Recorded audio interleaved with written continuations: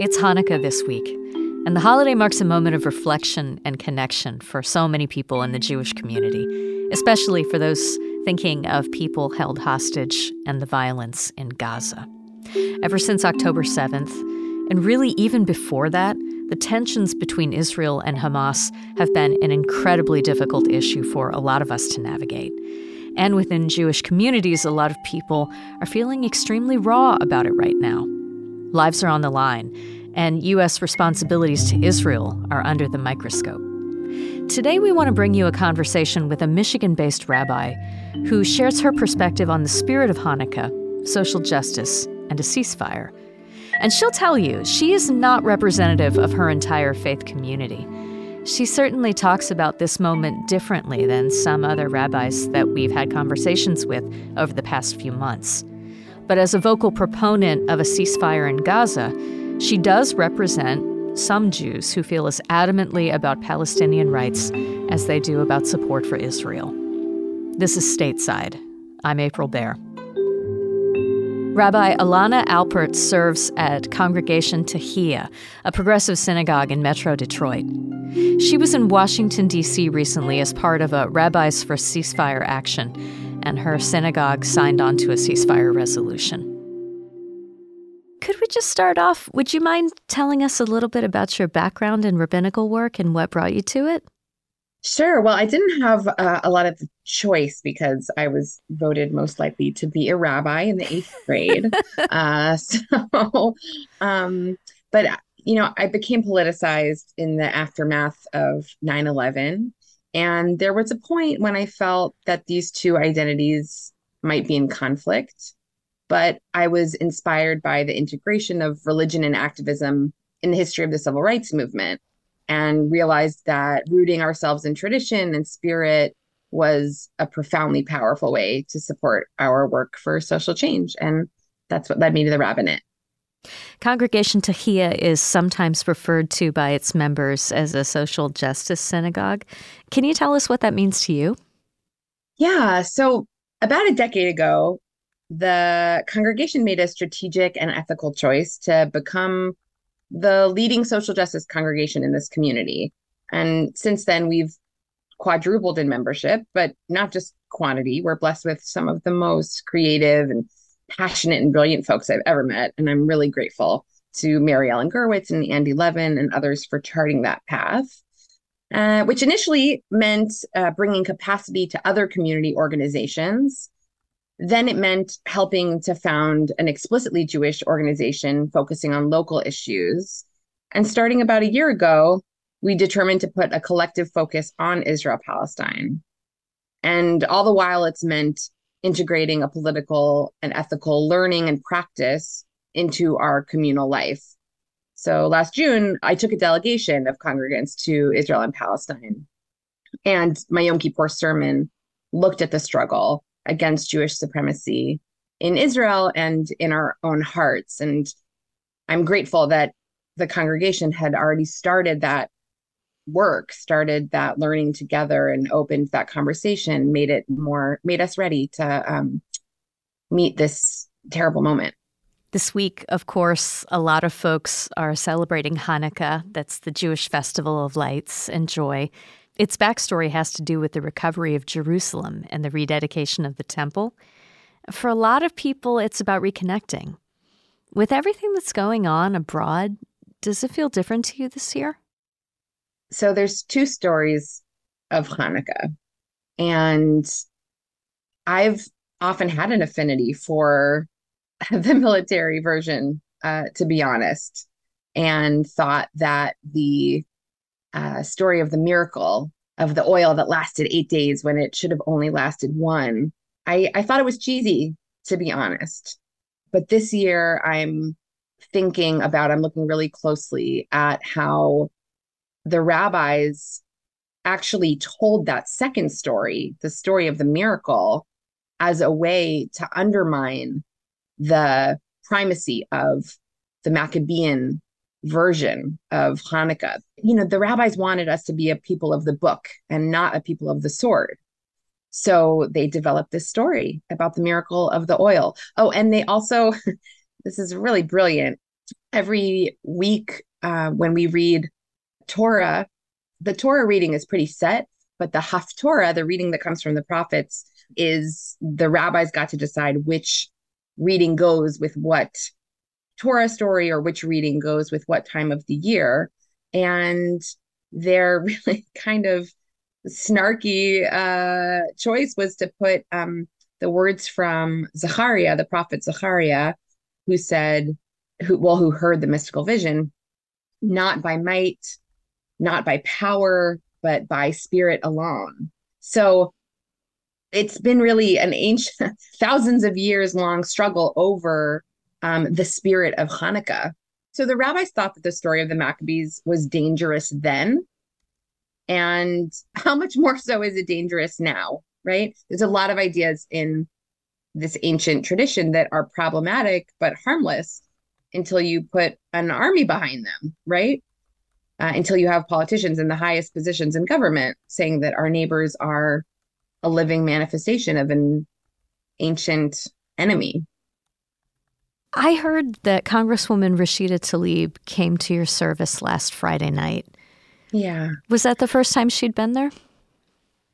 No, we've had a relationship for a long time, and but it was so special for her to be there Friday night. You know, I didn't tell anybody in case she didn't make it, and it was everyone was just so overjoyed at the surprise because powers far greater than us want to see Jews and Arabs pitted against each other. It distracts the world from fighting white supremacy, Christian hegemony, militarized capitalism. But our community, so blessed to be a part of a community that's not taking that bait. We need to take a break. When we come back, we'll talk with Rabbi Alana Alpert about safety, belonging, and finding connection amidst pain. Stay with us.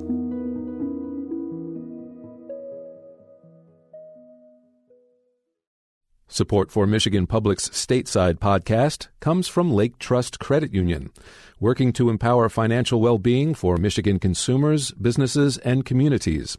Committed to financial solutions and advice to support people and families. More information at laketrust.org. Support for the Stateside podcast comes from Kalamazoo College, offering a personalized education that combines critical thinking, curiosity, and creativity. Committed to preparing students for meaningful careers that make a positive impact on the world. More at kzoo.edu. I don't know who needs to hear this particularly, but this has been such a particularly divisive moment. And the subject of whether it's mutually exclusive to be supportive of Israel and to be supportive of Palestinian people and their human rights. This is very difficult within Jewish communities. And I do think this has been a time when, some people in Michigan have been so focused on the hostages who are still being held. Can you maybe share a little bit more about the bigger picture that brought you to where you are on this and why it's been important to be vocal, speaking out about a ceasefire in Michigan specifically? Yeah, speaking out for a ceasefire is a religious imperative because the only path to true and lasting safety for both Israelis and Palestinians is not through violence and war, right? We need engagement by the international community towards a just and lasting peace in that land, which is holy to so many. So I speak out for ceasefire, not in spite of October 7th, not in spite of the horrific hostage situation, but because of it, right? That I do not believe that this assault on Gaza is making the hostages safer or is making Israelis safer in the long run. Certainly not in the long run. One of my best friends lives in Ashkelon, which is very close to Gaza, with her two beautiful children. And the only thing that is going to keep them safe is a just peace. And I know that we cannot bomb our way there. I've never felt so clear. Has this subject in the past few months, has this led to any difficult conversations with people you're close to? I'm really blessed to have a family that has been on this journey together. So, we have been supporting each other to work through the questions and challenges we have. That's mostly true for the congregation as well, right? Not everybody was comfortable with us coming out for ceasefire as quickly as we did, but the differences among us are, of degree and not kind. But what has been more challenging is this feeling of alienation from the broader Jewish community in Michigan. Right. So we love to say like two Jews, three opinions, right? But that's not acceptable right now. I've been, kind of forcing myself to just hang in there and, go to all the Jewish community events and the meetings of the board of rabbis and all these places to claim my belonging, right? Our belonging, the belonging of my community. But sometimes it feels like I'm watching a foreign film, like my colleagues are speaking a different language. And they're going to be livid that you're talking to me, right? They're going to say that I'm not representative of the Jewish community. And they're right, I'm not. But I am representative of a growing movement here and around the world of Jews who believe in the humanity of the Palestinian people and who understand that the freedom and flourishing of the Palestinian community is inextricably tied with our own, right? A movement of Jews who refuse to let our peoples continue to be crushed by the war machine. This has been a really frightening time for a lot of Jewish people and certainly for Muslim and Arab people as well. There have been not just threats, but actual reprisals for many people. And I just wondered if your ideas about safety have shifted since October 7th. Well, when we demand a ceasefire, we long for an end of violence everywhere, right? Including anti-Semitic violence and vitriol. And the increase in anti-Semitism right now is connected to the rising anti-Semitism that we've seen over the last 8 years in this country as fascism and political extremism have increased here and globally. So the work against anti-Semitism is the work against militarism, fascism, political extremism, right? And towards democracy and safety for all. You posted a video not too long ago on social media that you dedicated to anyone who's feeling alienated from their communities, anybody who feels caught up in the division of the moment, for calling for a ceasefire. Let's listen to a short clip of it. We have just a bit for people to hear. I'm thinking of all of you and that I wish you were by me for Shabbos. I wish that you were here at my table so that I could thank you. So I could thank you for what you're doing. And so I could feed you and I could bless you. I would put my hands on your kepis and I would say the priestly blessing. I would say, Yevarechecha Adonai v'yishmerecha ya'er Adonai panav elecha v'yichunecha yisa Adonai panav elecha v'yasem lecha shalom. May you feel blessed and safe. May you feel luminous and loved. May you feel seen and whole. Do you mind telling us a little bit about why you made this video and what kind of response it's drawn? Yeah, sure. I was driving and I heard this story on NPR about how families were young people mostly, right, who had been active in the ceasefire movement, were being disinvited from their families' Shabbat tables, and it was just felt so heartbreaking. Part of this moment for me is about listening and finding the intersection between what's needed and what I can offer. And so I was driving and I got home and I just had this impulse to offer parental love and connection to those who are alienated from family. And, it felt a little silly because I'm not quite old enough to be their parents, but I am someone's mother, and I've got a few gray hairs now. So I offered the blessing that parents traditionally give their children on Friday evenings because I feel ritual speaks louder than words. And the response was so moving. I mean, people just thanking me and, telling me that my message made them cry, which I was so moved to hear, because so many of us are holding back tears all the time, and we need moments, we need space to let them out. When we first started talking, you mentioned that you had been voted most likely to become a rabbi in your 8th grade class. I wanted to circle back to that for a minute and just ask what that meant from your friends and your community at the time, and how you think that spirit manifests in you today. I think what my classmates saw in me was that I loved Judaism, and that it was just really deep inside me, that it wasn't something I could choose to do or not do. It just, was the air I breathed. And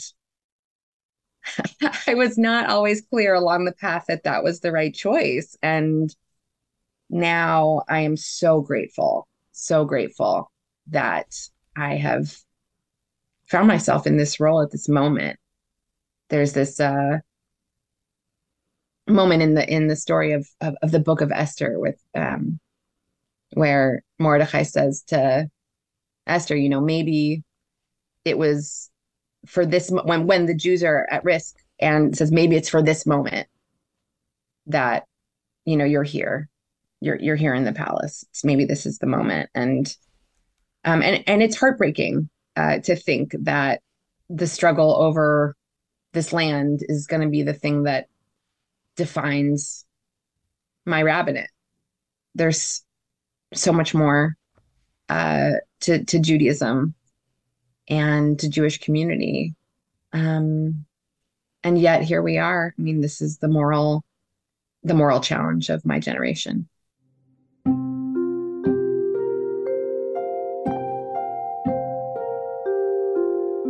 Rabbi Ilana Alpert of Congregation Tehillah. Rabbi, thank you so much. We really appreciate it. It's an honor. That's the Stateside Podcast today. I'm April Baer. You can find full Stateside episodes at michiganradio.org. Today's podcast was produced by Rachel Ishikawa. Other producers on our show include Mike Blank, Ronia Kabansag, Mercedes Mejia, and April Van Buren. Our interns are Lauren Neong and Olivia Moradian. Our executive producer is Laura Weber Davis. Music for this podcast comes from Blue Dot Sessions and from Audio Network. Thank you for listening. We'll see you next time.